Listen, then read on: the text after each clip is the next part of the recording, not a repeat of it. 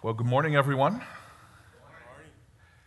I kind of wanted to hear from you guys. We've got a like a 15-year range, marriage year range. So who's on the front end of that? Like 11 to 20-ish? Okay. Anybody like 20 to 26? I think that's where we ended. 2. Okay, now I want to know child situation. How many of you have children? Is that it? Okay. And age ranges of children, are they on the like middle school, high school? Elementary school? Little bit of both? Okay. Hey, anybody empty nesters? All right. All right. We're not alone. Okay. Yes. We're just there at the empty nest. We're like 26 years married and adult children, so we're like right on the tail end of like if we were attending, we would be in Jeff's and Denise's group. So 26 years of romantic bliss. No problems, total success, model couple. Yes. Yes. No, just kidding. Hey, we just want to, I'm going to take a moment here to pray for us, and in a few minutes, we're just going to kind of walk through our married story, our life story a little bit, and then we're going to back up and talk about some of the lessons that we've learned in some of these key moments, and also give you guys some tools that have been helpful to us in marriage, that have saved us and kept the gears from grinding and locking up, and hopefully they're tools that you can use in your marriage as well. All right? Father, we come before you and we thank you so much for this time.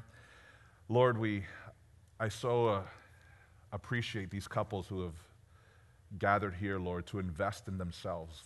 Father, I ask that they would see a return of this investment on their time. And Father, they would sense your smile and your pleasure upon them. And Lord, as they steward their marriage and seek to make it one that honors you, that glorifies you, God, may you give them a vision and a purpose, a mission for their marriage that wouldn't just be to survive, but it would be one, Lord God, that would cause them to thrive. In Jesus' name, amen.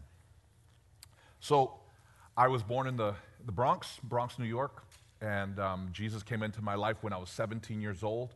And in order to get away from the influences and all that, influences of my friends and people who were pulling down these influences that were keeping my faith from growing, I left New York and I came out to California to go to Bible school.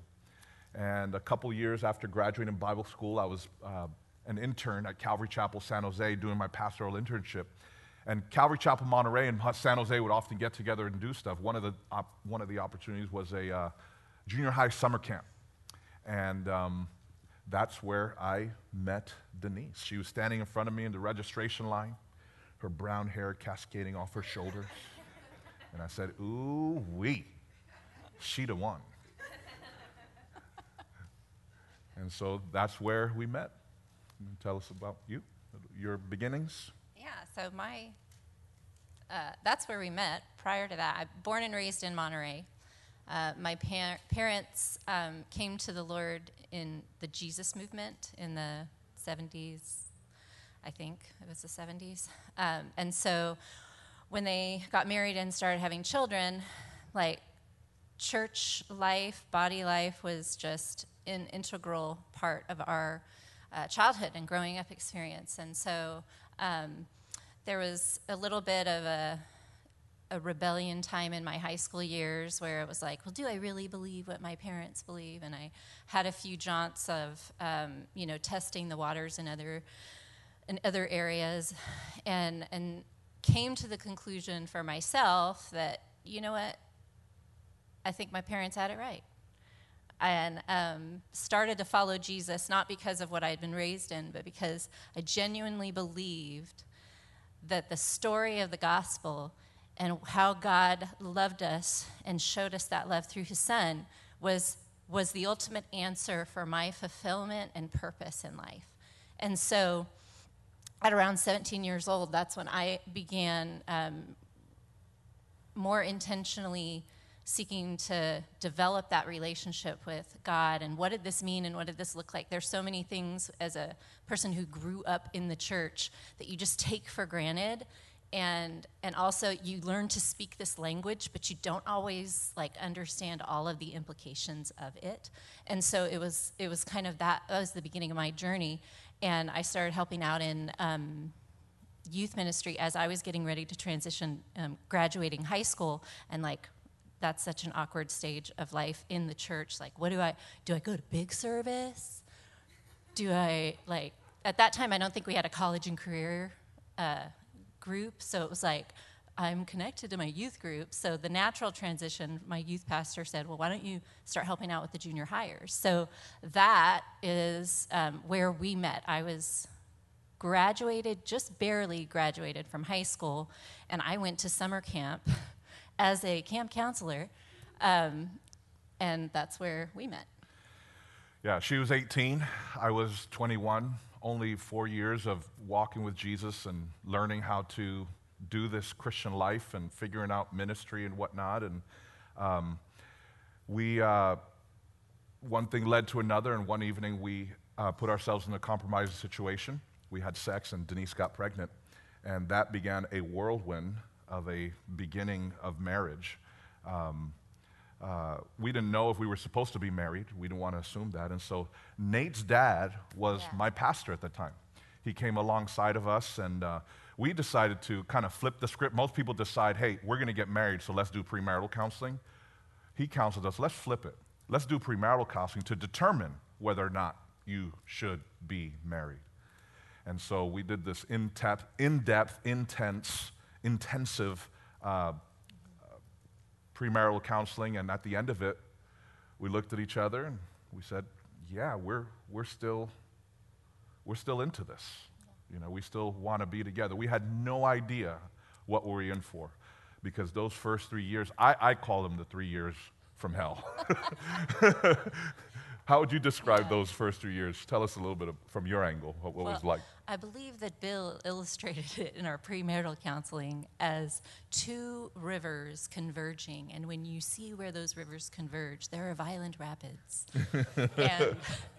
and that was kind of our story, for sure, as our rivers were converging and we were figuring out what this marriage thing looked like, inviting God into that space of us and saying, what are we supposed to do? How are we supposed to live? What does this look like? And also, like, oh yeah, we just had a baby. How do we parent?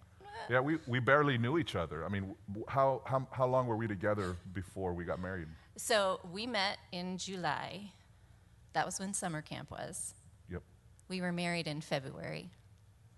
And we had our first son in June. I turned 19 5 days before our son was born. Yep. So we were babies. Yeah, some of our challenges was not just getting to know each other, not knowing each other, but also adjusting to being new parents. I mean, we were kids ourselves. I mean, how do you Rapids, lots of rapids converging. And then add on top of that, my first job was delivering paintings here in Monterey for Thomas Kincaid. And I got paid a whopping salary of, was it $1,300 a month? I think that was before taxes. Oh, before taxes. And our rent for a little one-bedroom apartment on Forest Avenue in Pacific Grove was $675. And so we had to make it last. We had to stretch out the rest. Denise got very creative in the kitchen, pasta, lots of pasta, all different kinds of ways, getting bread donations from the Crisis Pregnancy Center here in town. And I remember one of the meals that I think kind of captures how tough things were. We were hungry for hamburgers. We wanted meat, and it was just too expensive for us. And so we had very little in home, and so, but we had this thing of oats. I had a little bit of oatmeal, I had 1 egg, and I think I had a few condiments in there. Yeah, and an onion. Yeah. She chopped that stuff up, mixed it all together, packed it up, and slapped it on the grill. We had these things called oat burgers. So with the bread that we got, I volunteered at the what's now the Compassion Pregnancy Center, and there was a bakery next door that would come and donate their day-old bread or orders that got canceled. And we would give that out to the clients because that particular location was in a lower economic area. So it was just as helpful to these women coming in potentially in crisis pregnancies to give them actual bread or food as it was to also speak to their crisis situation. And I would go home often with, with that fresh baked bread and so oat burgers. Yep. So we didn't know. In some ways, we were in crisis in those first 3 years, yes.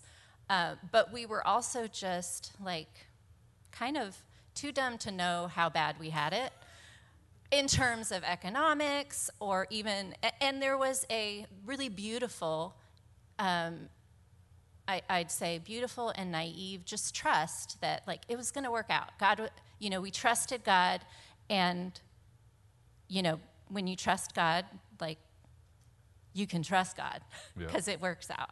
Don't always know how, don't always know the end picture, but he is faithful to fulfill his promises. And so that was the beginnings. Yeah. In the meantime, I've always felt I've had this calling on my life to be in ministry, to be a pastor. We didn't know how entirely that was going to work out, but as I was working odds and end jobs to make ends meet here in town, I continued to keep my eye out for opportunities, and we moved away a few times. In that first few years of our marriage, how many times, including in-town moves, how many times would we move away and come back to Monterey before I became the youth pastor here? Okay, I have to put down my mic. Well, I don't even have enough fingers to do the finger. 11 times in 3 years we moved. Not just in town, but also out and coming back. Yeah. And eventually, Pastor Bill called me up and asked me if I was interested in being the youth pastor here. The church had just moved into this building, and maybe a year or so, I don't know how long later, I became the youth pastor here. And things began to settle at that point. We got some financial stability, and having to support a family around here. And then our second child was born when we moved back, Jonathan. And Jonathan was born how many years after Manny? Almost 3. Almost 3 years. So there's almost 3 years ago. Yeah. And that began, from there, after I was a youth pastor here, we had an opportunity to move out to Georgia. My mother had relocated from the Bronx down to Georgia for her job. And we began to visit the area, and we felt a connection with one of the pastors there who invited us to come out and be his youth pastor. And so it was about a 2-year process to make that decision. We handed the youth ministry over to Pastor Nate. He became the youth pastor, and we moved out to Georgia. And our kids experienced their elementary school years in Georgia as I was the youth pastor there. And then we planted a church also on the south side of Atlanta. After that, we moved to Virginia, where I stepped back into youth ministry. Got fired from the church there. There was just some chemistry issue. I won't go into all the details, but some chemistry issues between the pastor and I. And it was at that point that God kind of redirected me. Up until that point, all I knew was Calvary Chapel, and that was kind of my church background. And we ended up moving to Iowa to be a senior pastor of a Baptist church that was 5 years old. And that's where my oldest son went through high school, and my youngest son went through junior high and high school. 3 years was where we were there, and there were some cool opportunities. This was a great church that had really lots of vision for their little town. Pause for a second. Okay. Does anyone know where Iowa Falls is? Iowa Falls, Iowa? Yeah. Yes, it's in Iowa. So their claim to fame is in the straw polls when before the elections, when all the presidential candidates go and campaign, Iowa Falls is one of the places that they stop and they do like their little town hall things. Like they'll go to the grocery store deli and hang out there, and people will come and talk and ask them questions and stuff. So like they always get these big politicians coming through this little 5,000 population, 5 square mile town, smack dab in the middle of Iowa. But if you want to picture, so that's one of their claims to fame, but if you want to picture it for a moment, it's this town that a river runs through it, and it's like going back in time. Like if you remember reading those books, Tom Sawyer and Huck Finn books, like where they just had these adventures and they were going off, to adventure all day. Like that was my kids' middle school, my days. Like they'd get on their bikes and ride through town. They'd stop and go cliff diving into the river. They'd go cave, like they could stop at the, Casey's to go refuel with their $5 in their pocket. And then they'd go for the rest of the day in town. And this was like just a few years ago. So I was like, this is such a sweet place to raise them at that age. So that's Iowa Falls. Yeah. In addition to pastoring the church, this little town didn't have a lot of amenities.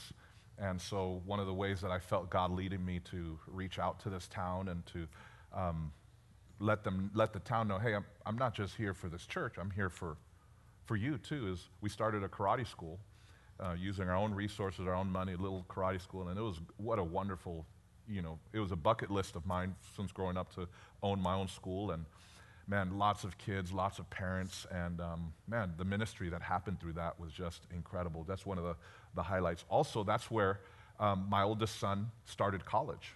And we're going to circle back around to that because it was that season that God used to teach us, a pretty important lesson in regards to thinking about the future. Yeah, and I think hopefully we'll be able to share some of the things that we learned and pass them on to you guys in the stage of life that you're at with your children. Oh, I'm not using the mic. Sorry. Let me repeat that.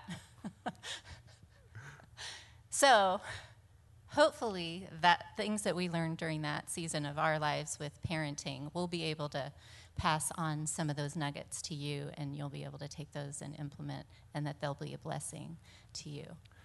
So, we were in Iowa for 3 years, and then we transitioned back to California. Where I pastored 2 churches, one in Merced, California, another one in Fresno. That's the last church that I pastored. Both churches were what they call turnaround churches, or churches that were in crisis, and they wanted a pastor to come in and help them turn it around. And so when the doors began to close in Fresno, we'd always thought maybe one day we would return back to Monterey. And we'd always keep our eye out, seeking, asking. I remember one time I called Pastor Nate, hey, some things are shaking up here. It looks like the door might be closing. Do you know of any opportunities on the peninsula? And so I just keep in touch, because we have family here and whatnot. And it was at the end of my time in Fresno that I threw in my application at Trinity Christian High School, and they hired me to be a Spanish teacher to freshmen and sophomore students. And so that was when when we lived in Fresno was when our oldest son finished up his college. Our youngest son was starting college. And when we moved here, it was kind of this natural way to say, hey, you're welcome to come with us, or you're welcome to stay, but we're going back to Monterey. We're so glad they decided to stay. And we keep doing the fingers crossed because it's been kind of like, we're empty nesters. No, we're not. We're empty nesters. No, we're not. We're empty nesters. I think. Yes. So we had to move into this very small one-bedroom apartment so they didn't have any space to come back to. And a few months after being here, the opportunity came for me to be able to come back on staff. And man, what a joy it's been to transition into this new season of our lives as empty nesters, and we're just crossing over the 50-yard line of our lives. And if the Lord continues to tarry, and if He doesn't take us with Him, man, we have 50 yards left to the goal line. And so it's just been a joy over these last couple years to serve alongside Pastor Nate, and thinking about you being the youth pastor here, and just seeing who you've become, and so much respect for the God. Listen, even though I'm a little bit older than him, so much respect that I feel, not just for him and who he's becoming, what God has done. The other day I was recording upstairs, doing some announcements for this Sunday, and he's usually never there when I'm doing, but he walked in and I got nervous. And so it's just, he's a real man, and I know him, and there's that sense of, man, I know you, I'm not impressed, but also there's this other side that, man, I'm just impressed with what God has done. For sure. And to give you like the sense of the juxtaposition of that is Nate actually, we have it on video. Yes. We have evidence. After his accident, he's probably shared at some point, he had to wear a back brace after a car accident. That was right when we were getting married, when he was recovering from that, and their family came to our wedding, and we had karaoke at our wedding. Nate graced us with his karaoke version of Born to Be Wild. Yes. In his back brace, like full on, like trying to dance, but like awkward back brace. I have the video. Yes. So going from like that to seeing how God has just been faithful in your life and using you is just a sweet testimony to God's faithfulness. Amen. And so it's fun to watch and be a part of now. Amen. Yeah, so that's kind of our story, our quick overview of it. Now, we want to circle back and talk about some of the lessons that we learned, and also give you some of the tips and tricks and tools that have been helpful to us, and perhaps they will be helpful to you. And then afterwards, we'll just open it up to questions. So be thinking, any questions you might have as we've journeyed through this season that maybe they might be able to speak to this, because here's where we're at, and they've already been through that. I want to start that transition talk with just saying, I think, and you probably heard it in Manny's sharing our story, that the one common thread that's woven throughout our journey has been ministry and God. And I don't say that those are, sometimes they felt like they were different, even though they're connected in some ways.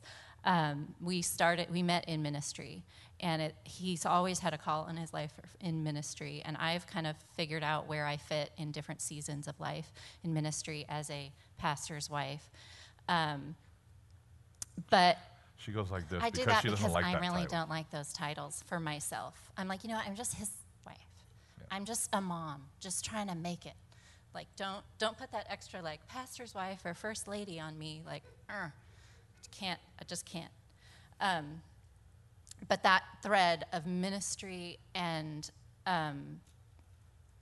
God focus, that God has been the center of our marriage, and even in all of the turmoil and craziness, that he is faithful.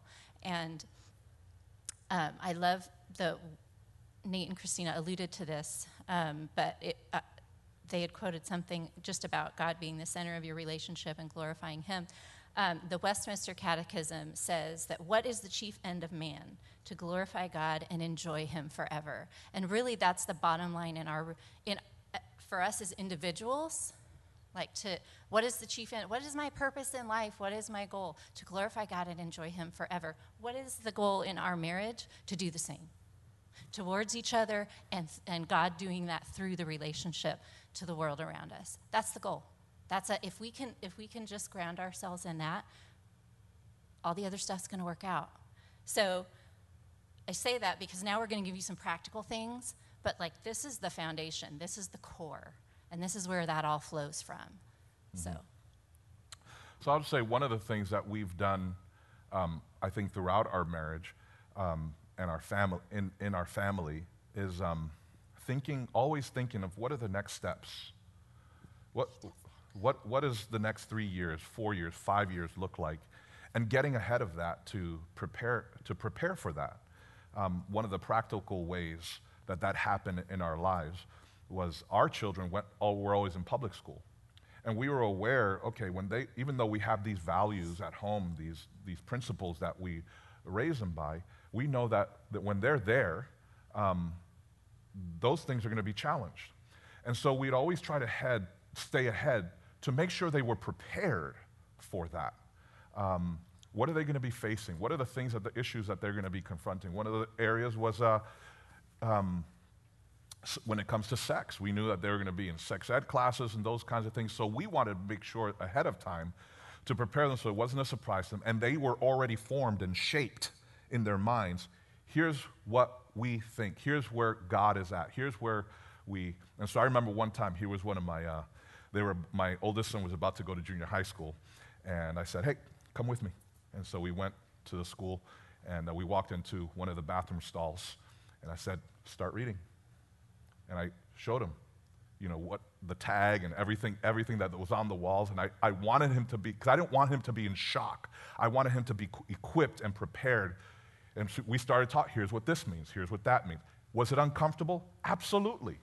Of course it was uncomfortable. But I have a responsibility.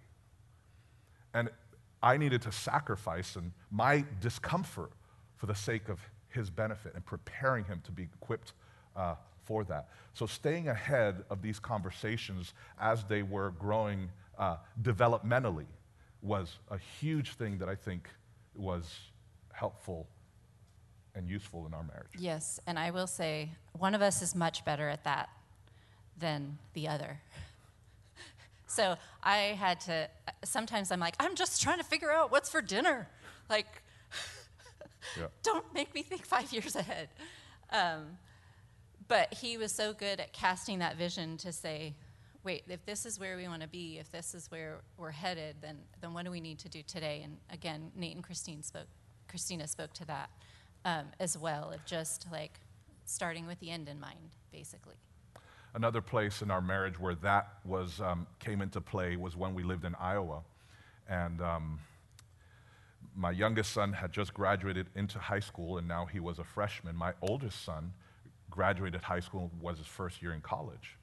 And when you removed his personality from our home,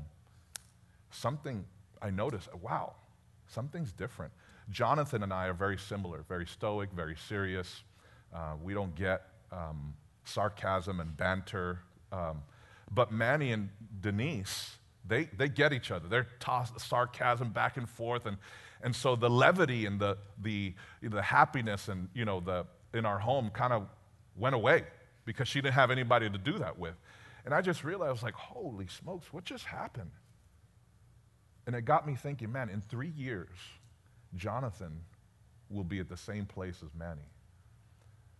So I was like, man, I've seen so many marriages unravel when they reach that place of there are no more kids at in home. They've been so focused on child rearing that all of a sudden now the kids are absent. Who are you? How do we do this without, children? And so my pastor, Bill, he was down in Arkansas at the time, and I said, hey, how do you transition from whatchamacallit to, from having kids to empty nesting? So we drove down and spent the day with him. And one of the pieces of advice that he gave us was dream about the future. Write it in pencil, not in pen, but dream about the future. Where do you want to be in 3 years? What do you want your life to look like? Are there things that you have put off because you've been in the middle of child rearing that you want to resume? And so that started a season of us dreaming together, talking together, going for long walks, and not trying to lock down a plan, because there's part of this that you don't know. Life happens, and so you have to be ready to pivot. And it was during that season that one of the things Denise put on the table was, man, I'd love to go back to school. She never finished college. She never started college. Was having babies, getting married. Yeah. And so she said, I'd like to go back to school. We determined during that time we would really love to be back in California. All of we've been away, and all of our families on the West Coast. Her family's on the West Coast. These kids are growing up. We're missing dance recitals. Huh? Nieces and nephews. Yeah. We're missing dance recitals, sporting events, birthdays, and we'd love to be back in California. So those were some kind of things that began to set a trajectory for us and put us on the same page in regards to these high-stakes decisions that would be made in the next few years. So planning and staying ahead, anticipating the next steps. At 3 to 5 years, that's kind of how we planned it out. Anything else you want to add to that? No, not at this time. I may circle back. Okay. One of the tools, or I call this a tool because it's something that was helpful to us when we learned it. You can tell we've moved a lot. And when you get to know Denise, obviously we're very different. She's a woman, I'm a man. But when it came to the relocations, those were difficult for her. You want to talk about that a little? What made it so challenging? Well, so I told you I was born and raised here. It wasn't until we got married. So I went to Foothill for a few years, and then we moved to Monterey. And I attended Monte Vista Elementary. I went to Colton Middle School and graduated from Monterey High School. I basically went up with the same group of peers my entire childhood. And there were deep roots here. I'm third generation here. So there's deep roots in the community. Our family was very close. And I envisioned for my family having that same kind of childhood for my kids, where they got to grow up and be in school with the same kids and build those relationships and community and just tighten it. And so when we started talking about moving, that just stirred up this, my dreams are being crushed, all of my expectations for the family. And so it just stirred up this thing in me that it was hard. Every single move did this to me, because we would go, and it was we moved to Georgia then after. The reason why it took 2 years to make that decision. It was me. Yeah, it was a struggle for me to get to that place. But God was doing something in my heart and saying, your home is not here anyway. There is no home here on earth. Yep. None. And that longing that you feel for community and everything will never fully be met here. So stop it. Yep. Stop thinking that this is the end and this is the place. Yeah, every move was like trauma. Every time I would. It's been a long lesson. Hey, something. But there's been lessons for me too. Yeah. There, we're gonna. Yeah. So that moving was hard. But so we've moved a lot, and so we've had to learn to when those collisions of values would happen, and she was pulling one way and pulling another way. We're so grateful for this sermon series that we heard that Andy Stanley gave. I think it was called the best question, the most important question. He said, so often when we come to these high-stake times when we're trying to make these decisions, we often ask, what is good, what is right, what is wrong, what is moral, what is ethical?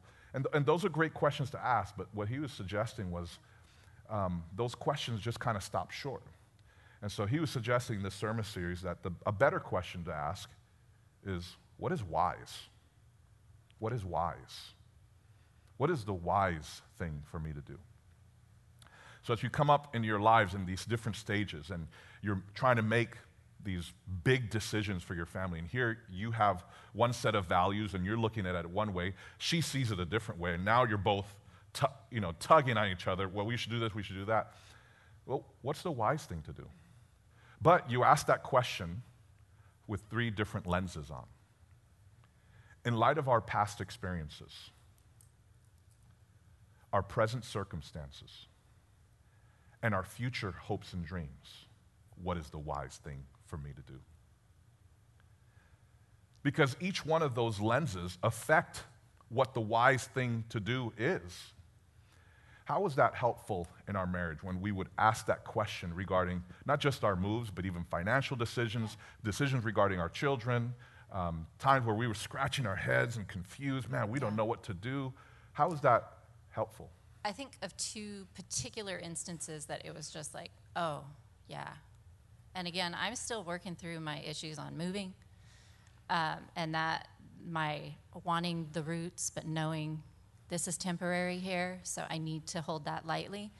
But one of the things that particular question helped me to do is to look back and say, in the light of how hard all the moves have been, and knowing that we might move again, what's the wisest way for me to respond this time? What have I learned? How have I grown? What wisdom have I gathered from the past that can now inform my heart to say, okay, it's hard still, but this time I don't want to do what I did to him.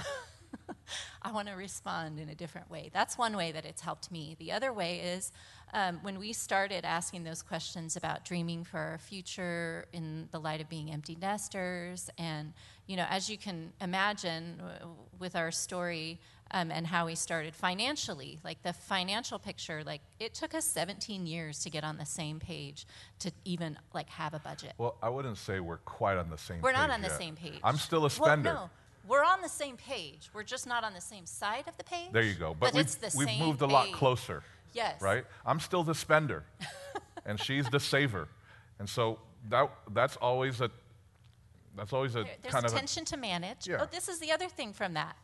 There are some things that are not problems to be solved. They are tensions to manage. Yeah. This is finances with us and our perspectives and values when it comes to finances is a tension to manage. It is not a problem to solve. So therefore, we can't say, I'm right, you're wrong.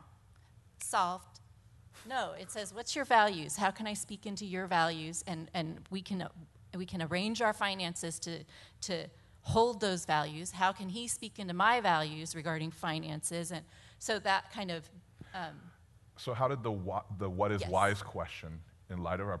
So here's the Sorry, question I again. go off on tangents? In light of our past experiences, our present circumstances, and our future hopes and dreams, what is the wisest thing for us to do when it came to our finances? How did that question help you with that? Well, at the same time that we were kind of dreaming together, and so we were looking future and saying, what's the wise thing to do financially? God was working in his life through Dave Ramsey, which, shameless plug, and we'll be doing these a few times. We're doing a Dave Ramsey thing here, so if you're interested, if finance is an area of tension in your marriage, like this is a good way to say, let's just go listen, not to fix each other, but let's see if there's something that we can learn from this. Dave Ramsey was working in Manny's life. Jesus was working. Jesus not is Dave. working through Dave Ramsey in Manny's life to get us closer to being on the same page in finances. But what that did, and this question of, in the light of our past circumstances, past experiences, present circumstances, future hopes and dreams, what's the wise thing to do? We began to say, gosh, ministry's been hard financially. Like, how could we decouple the vocation and where you get a paycheck and your calling? Like, could we say, like, what if we were totally free? This was the dream. What if we were totally free from needing a paycheck to do ministry? What if he could just say and rest in his calling, no matter where, no matter when, and we could just be free to just live and obey God in Whether that. or not there was a paycheck. Whether or not there was a paycheck. So like some of these churches that we went to were in really real financial dire straits, and they were turnaround churches, and it was like, you got 2 years and The doors are closed. and the doors are closing financially. Like, we got to get. What if he could have gone into that and said, I don't need to take a paycheck from you. I'm here to serve you. And that's it. So dreaming like that and saying, what would that look like? So we started forming a plan to say, God, how could we today use our finances to try to someday decouple those two things? And that's one of the things that brought us way together was thinking that way in regards to our finances. I found that very motivating from my end, being a spender, and she was already motivated that way, being a saver, and so it brought us on the same page. Yeah. One of the tools that's been helpful for us, again, as we all face, our decisions have had to be, have been moving, financial moves, children. one of the tools that I'd like to give to you is what we call the best case, worst case analysis. Where was it? Was it Georgia? No, Virginia. It was Virginia. Yeah. We had read a book by Ben Carson. And Ben Carson, if you know who he was a neurosurgeon who would have to make these very incredible, difficult decisions of separating conjoined twins. And whatever decision he made, it was a risk. There was a challenge. There was a potential for huge loss. And so, do I do the surgery? Do I not do the surgery? And so he developed this tool called the best case, worst case analysis that helped him in making these decisions where, hey, either way I go, it's risky. There's a risk, there's a chance that we're going to take. And so we started using this to help us make decisions. And so it's better than the pros and cons list because it looks at things from 4 different perspectives. So let's take, for example, let's pick up one of our decisions that we had to make. Do we move to Iowa? Yes. Or do we stay? Do we stay? In Virginia. And so here's how we use this to help us make this decision. 4 quadrants. This side is best case. This is worst case. Iowa? Question mark. So in this quadrant, as we began to answer this question, what's the best case scenario if we, yes, move to Iowa? And so we would sit down and we just begin to brainstorm. If things would work out ideally, and we'd just create a bulleted list, talking back and forth, and she'd give her things, I'd give our things. We think about it from the perspective of the children as well. And our children were at the age where we invited them into this. Yeah. You guys add your stuff. And we were like, hey, we know you're young teenagers. This is difficult for you to do, but we want you to go through this. We want you to force yourself because we want to hear you. We want your input, your feedback. We want you to be heard. What's the best case scenario if, yes, we make whatever the decision is? As you go down here, what's the best case scenario if we don't go to Iowa? If we stay in Virginia? We talk through that. Now you move over into this column, this quadrant. What's the worst case scenario if we move to Iowa? See, I was always the idealist. I would always look at things through, being the guy called to ministry, those rose-colored glasses. Oh, I'd only look at things in this. And she's the realist. He calls it howing the wow. Yeah, don't howl the wow. Wow. Come on. Let the wow sink in. This is an awesome thing. And then, after we would dialogue about this, she gets to put what she wants there. I get no arguing over this. This is just a brainstorming session. All right? And then, what's the worst case scenario if we don't go to Iowa? What are the missed opportunities? What are the, And again, we look at it from every person's angle, all the different things. So, prior to this, I was just going to say, it's like in business talk, what do they say, the cost-benefit analysis? Yeah. That's basically what this is. But prior to this, before we had this tool, describe us trying to have a conversation about moving with you and hey, I'm here, this is my home, and I don't like moving, versus me being the adventurous one. Describe our trying to make decisions before we had this tool. Well, it was basically, he's here in this quadrant, I'm here in this quadrant, and we're fighting each other across quadrant. And it was it. It was the merry-go-round, like the same argument every time, just repeated over and over. Yeah, and she was feeling, you're not hearing me, and I'm feeling, you're not listening to me. You don't care about what I think. And it was just a mess. And every time, it was not just traumatic for her, but it was trauma for me, man. I want to do what God wants me to do. I'm feeling, but here you are pulling. When this tool came into our hand through this book, here's what happened. Now it enabled us to talk. We now were on the same team. We weren't on opposite sides. It was, how can we contribute to all of this? And then, I was still the adventurous one. I was still who I was. She was still who she was. But now she felt heard. I felt heard. Now, this is not what made the decision. This was just a tool to help keep the gears from locking up in our relationship, to keep us talking, to keep the communication lines open. yeah, from there, once we had this then became our prayer list. And this was, okay, we've hashed it out, we've thrown it all on paper, we've brainstormed, and now we're on our faces saying, God, what do you want?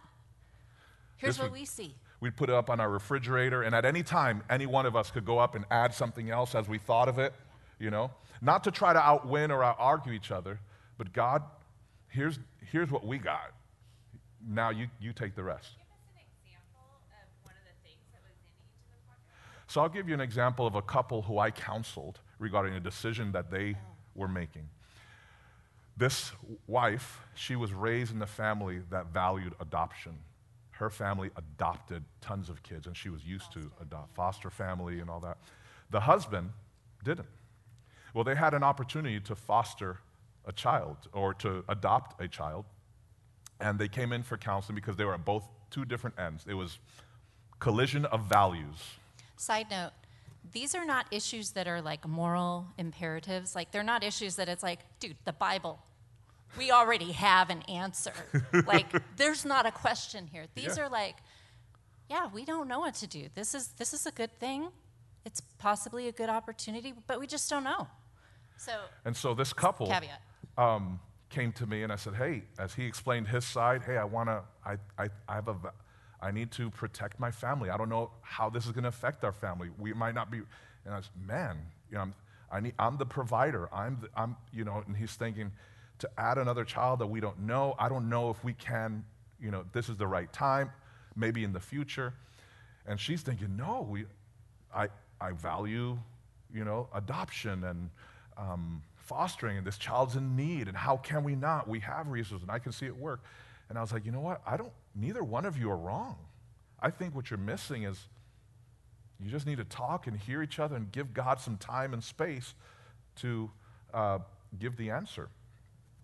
And so they went through this, and they ended up deciding to adopt, and it was this beautiful, beautiful story. You want to unpack that a little bit, or? Well, she was asking for some specifics. So, like, give us some line items. Like, what were some of the things on their list? I didn't get to see their list. Oh, I'll tell you. I'll tell you for us, for the Iowa, here's what, like, our boys, and they were much better at this than we were. Because I'm like, I like to stay in this quadrant here, and Manny likes to be in that one. But theirs was, like, what's the best case, or what's the worst case scenario? So my older son, who he and I are very similar, he came in here with me for a little bit. He said, I have to leave all my friends. That's going to be so hard. I built some really great relationships here. But then he also said, but I get to make new friends in a new place. For us, it was, for me, it was like, we love this area. Like, we were in Newport News, and it reminded me of Monterey because of the military.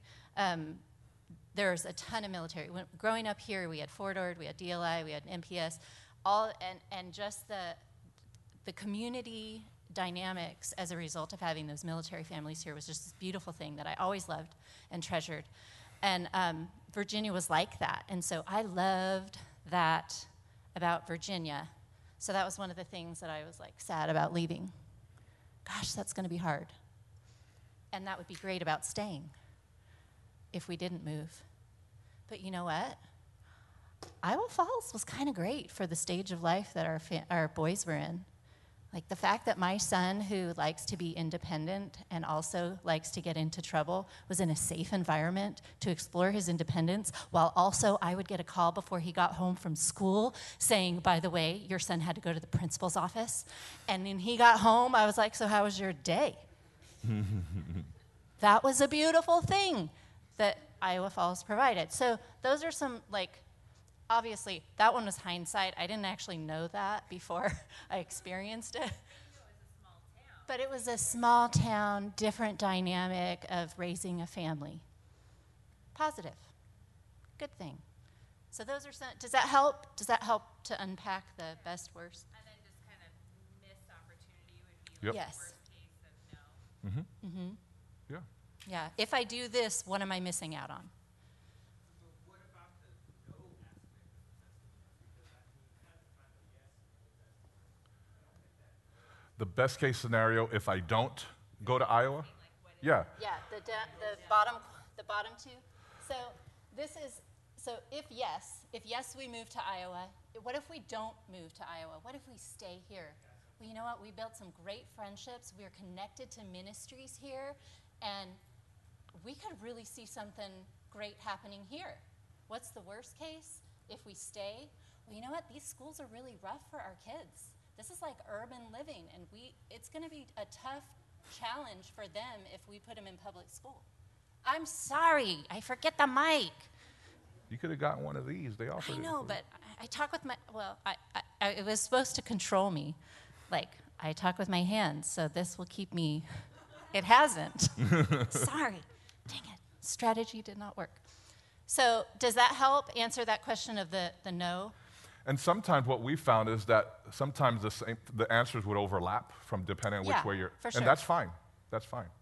But the most important thing for us was, again, the communication. The communication, and it was, since then, oh my gosh. Yeah. Do we still fight? Yeah. But this has just kept that to a minimum, and things are so much more healthy. We got 4 minutes. Okay. So I- that's it. That's what we got for you. So in Question? 4 minutes, Any like, questions? pepper us with questions. Yes, sir. I have a question. So we have fights, and there's certain things, perhaps patterns, are like, oh, that's going to be the issue. Moving, like, for whatever reason, doesn't work out very well. Do you have any advice on, should we just put a blanket over that one and try to avoid that situation, or should we try to hash it out? Like, when is it just wise, like, let's just kind of, we don't have to move, so let's not even address it. Or, well, we might have to move someday, so let's talk it out now. Is there like an impending decision, or you're talking about dreaming? Dream, no impending decision. Like we could just walk on the side of the street, so we don't encounter this landmine. Or, hey, there could be a landmine, so let's talk it out. Do you ever find that we don't have to hash everything out because we're just gonna be two people that disagree, or you think no, you should always hash it out so that you can agree on things? Well, I would say if it's a decision like that there's no impending decision, I think you. Stay away from that. Well, I don't think you have to be, have any finality to it. I think it's okay to talk about it, banter it back and forth, and at some point you might say, hey, let's put this to rest. As long as both of your values when it comes to that issue have been addressed. Hey, I see it this way. I feel heard. I feel validated. Yeah, it might be time to put it, but if you still feel the need, if one of you still feel, hey, can we circle back around to do that? Give the other person permission to say, yeah, let's do that at this time. So it's all this, give me your hand. Oh. So it's kind of this, you're doing The this. tension, the you know, tension to you're be kind of doing managed. this, managing that tension. Yeah. So is there like an aspect of conviction to this, like as far as like external people coming in? Because I could see that as being like, for example, the adoption case. There's already a set commitment on the woman's part for this. So her influence coming in is this parental aspect of it. And so even though the guy has a conviction, it's like, this stuff's not good. I want my own kids, And I don't know if they have their own kids. But if is there like, let's say the case of buying a house, if like a couple brings in their parents or something else, does that skew all this? Because I could see like working with husband and wife doing it, but if you bring in like Anna, you said this in the beginning, the sibling aspect or like a mom or something come in, it's like it really throw a monkey wrench into this whole big discussion. So the question was, I'm going to try to repeat this and correct me if I'm not being concise. In other words, you have to be like is this exclusively for the marriage, husband and wife decision, or and is it dangerous to invite other voices into this this scenario? I would answer it depends, because I think like in our scenario, we invited our kids in because this was going to affect them. Yeah. Yeah, I wouldn't want my parents involved in that decision, though, even though they're family. But I say the ones that are directly involved in the decision that should have a voice in it. Let's hear what your perspective is. I think that's important. As far as the scenario where they had come and sought, I mean, they were on the same page. This husband and wife was like, "Hey, we're at an impasse. We need some outside feedback." And Manny wasn't trying to tell them. Oh. Right.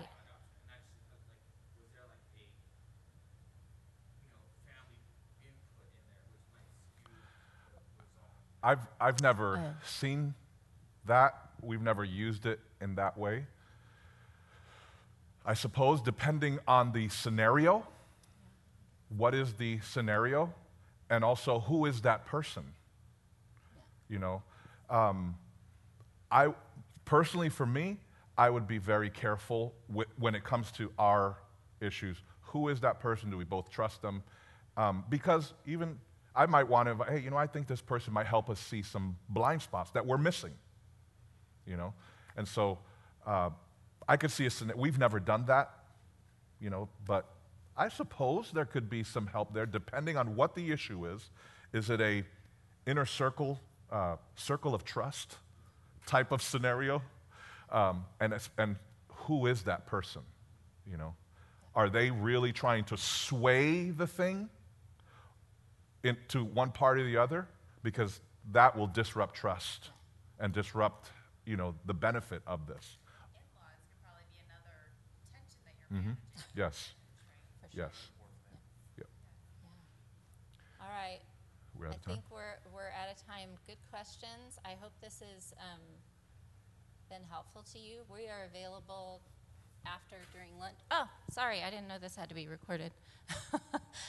Thank you. Thank you for coming. I hope you've gotten some practical tools that you can take and put in your toolbox and pull those out in relationship to your marriage and your family, and pass it on to someone else if you find it helpful.